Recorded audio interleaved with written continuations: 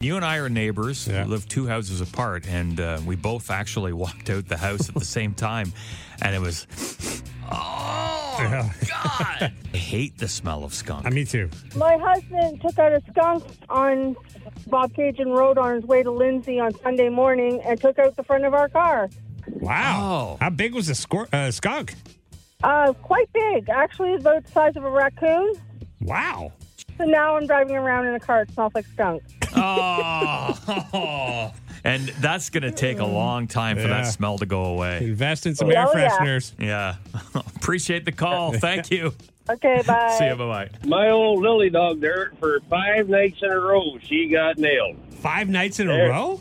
5 nights in a row. Yeah, she had a fetish about the damn thing. And then finally on the Saturday night when she was going outside, I says, don't play with the black and white cat, would you? And after that, she never got sprayed.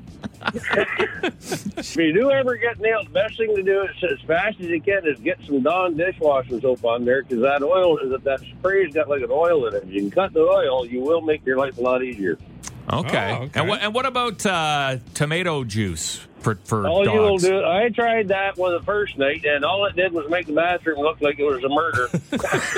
A murder scene.